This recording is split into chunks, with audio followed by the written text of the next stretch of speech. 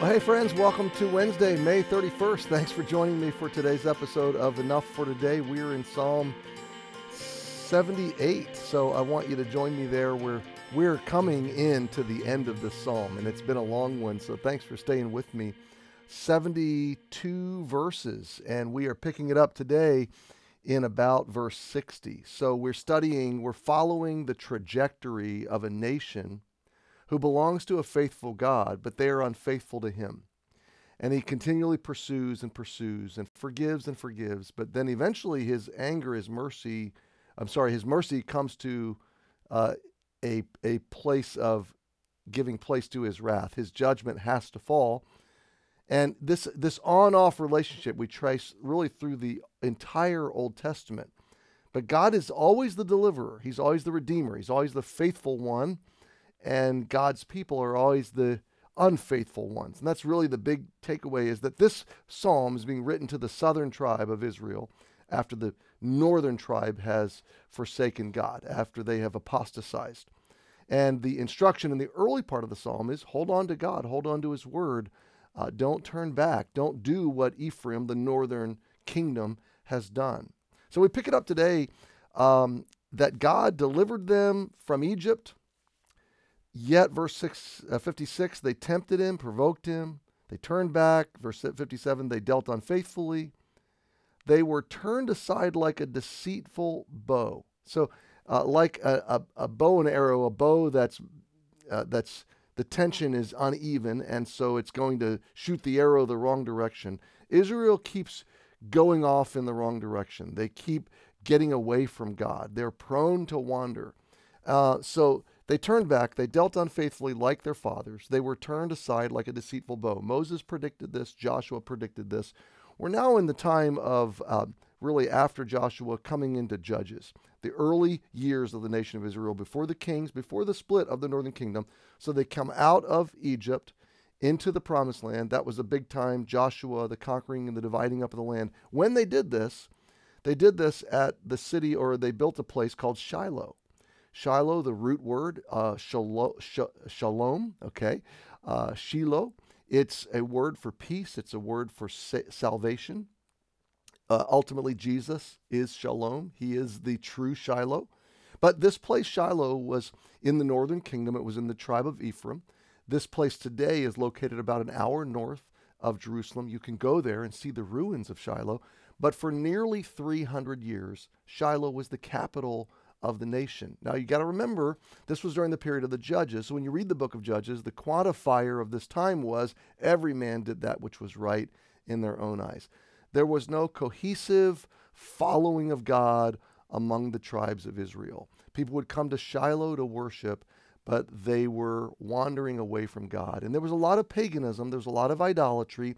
There was a lot of pagan worship that was brought in to the nation throughout the land at this time. So they turned back, they dealt unfaithfully, they were turned like a deceitful bow. Verse 58, for they provoked him, God, to anger with their high places and moved him to jealousy with their graven images. There's the paganism, there's the idolatry. When God heard this, he was wroth, his anger was kindled, and he greatly abhorred. He turned away, he rejected them. Verse 60, so that he forsook the tabernacle of Shiloh, the tent which he placed among men. Now remember, the tabernacle went with them all through the wilderness wanderings into the promised land, and then it was pitched in Shiloh. This was the center of their worship, the capital of their new nation, and for nearly 300 years, God's presence dwelt in the tabernacle, in the Holy of Holies, the Ark of the Covenant at Shiloh. But what happened, historically speaking? The Israelites, because of their pagan worship and because they began even to worship the Ark of the Covenant in place of the God who manifested his presence at the Ark of the Covenant, they really got everything mixed up, and they began to worship the artifacts, the material expressions, instead of the God of these material expressions. And so they got away from him. And they lost the Ark of the Covenant. They took it out to battle, if you remember the story, and I'm just extemporaneously trying to remember. They took the Ark out to battle like it was a good luck charm. They treated God like a good luck charm. And the Philistines captured the Ark. And for some time, the Ark then was out of the possession of the nation of Israel. And this was a dark time. And it was a time of the sense that God had forsaken them. Had he totally given up on them? No. But they turned away from him. So they essentially removed themselves from the covenant love and the covenant presence of God. And so God removed himself from their presence. He forsook the tabernacle of Shiloh, the tent which he placed among men, and delivered his strength into captivity and his glory into the enemy's hands. This manifestation of God's presence and glory, the Ark of the Covenant, was given over to the Philistines. He gave his people over also onto the sword, and was wroth with his inheritance. So they lost the battles against the Philistines.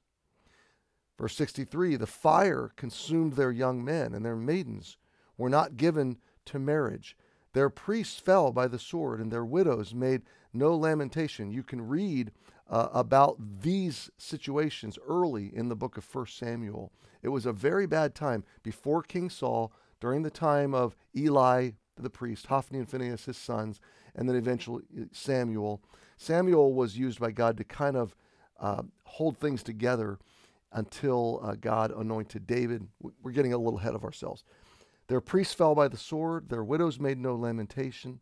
Then the Lord awaked as one out of sleep, and like a mighty man that shouteth by reason of wine, and he smote his enemies in the hinder parts, and he put them to a perpetual reproach. Moreover, he refused the tabernacle of Joseph, and chose not the tribe of Ephraim, but chose the tribe of Judah, the Mount Zion, which he loved. Now, let me just encapsulate everything we've just read very quickly and bring today to a close. The ark was in the possession of the Philistines all through the life of Samuel, all through the life of Saul, the first king of Israel. You're coming now into 1 Samuel and then into 2 Samuel. And then God rejected Saul because of his pride and anointed David.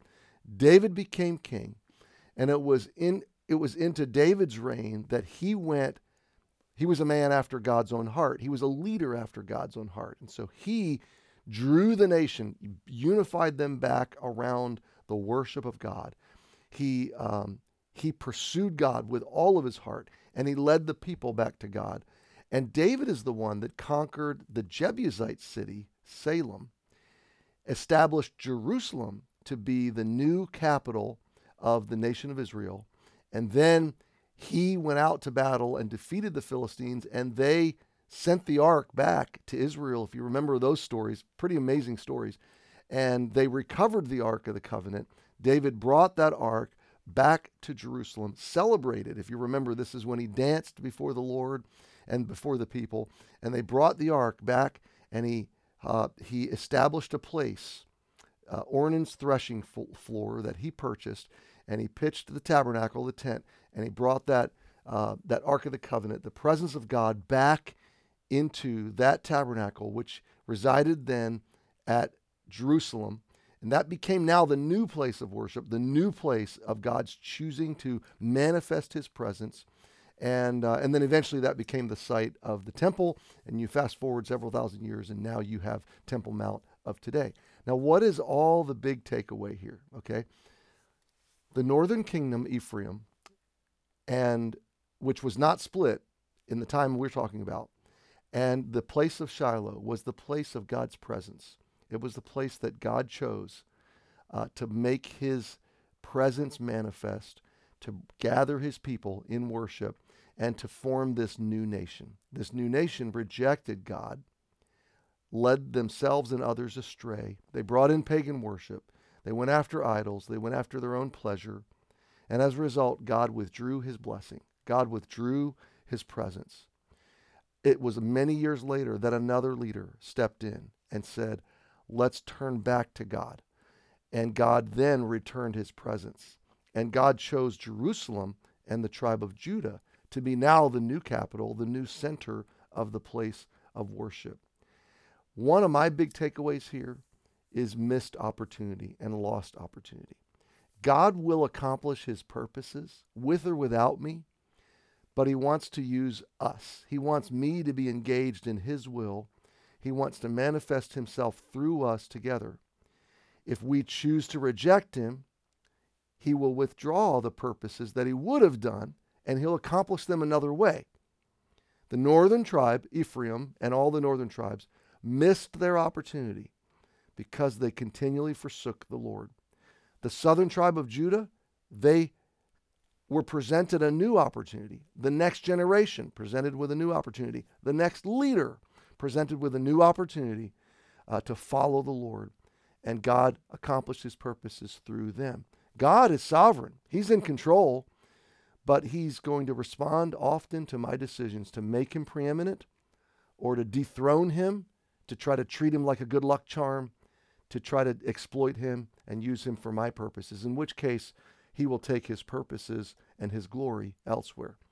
So my friend, today I want to encourage you, don't miss the opportunity to make God preeminent and to see his purposes unfold in your life. Let's do the same in our church. Let's keep our eyes on Jesus, keep him preeminent, and may his purposes unfold in our lives and church the way he's designed them to. Hey, happy Wednesday. Join us tonight for groups. If not, we'll see you tomorrow. Have a great day.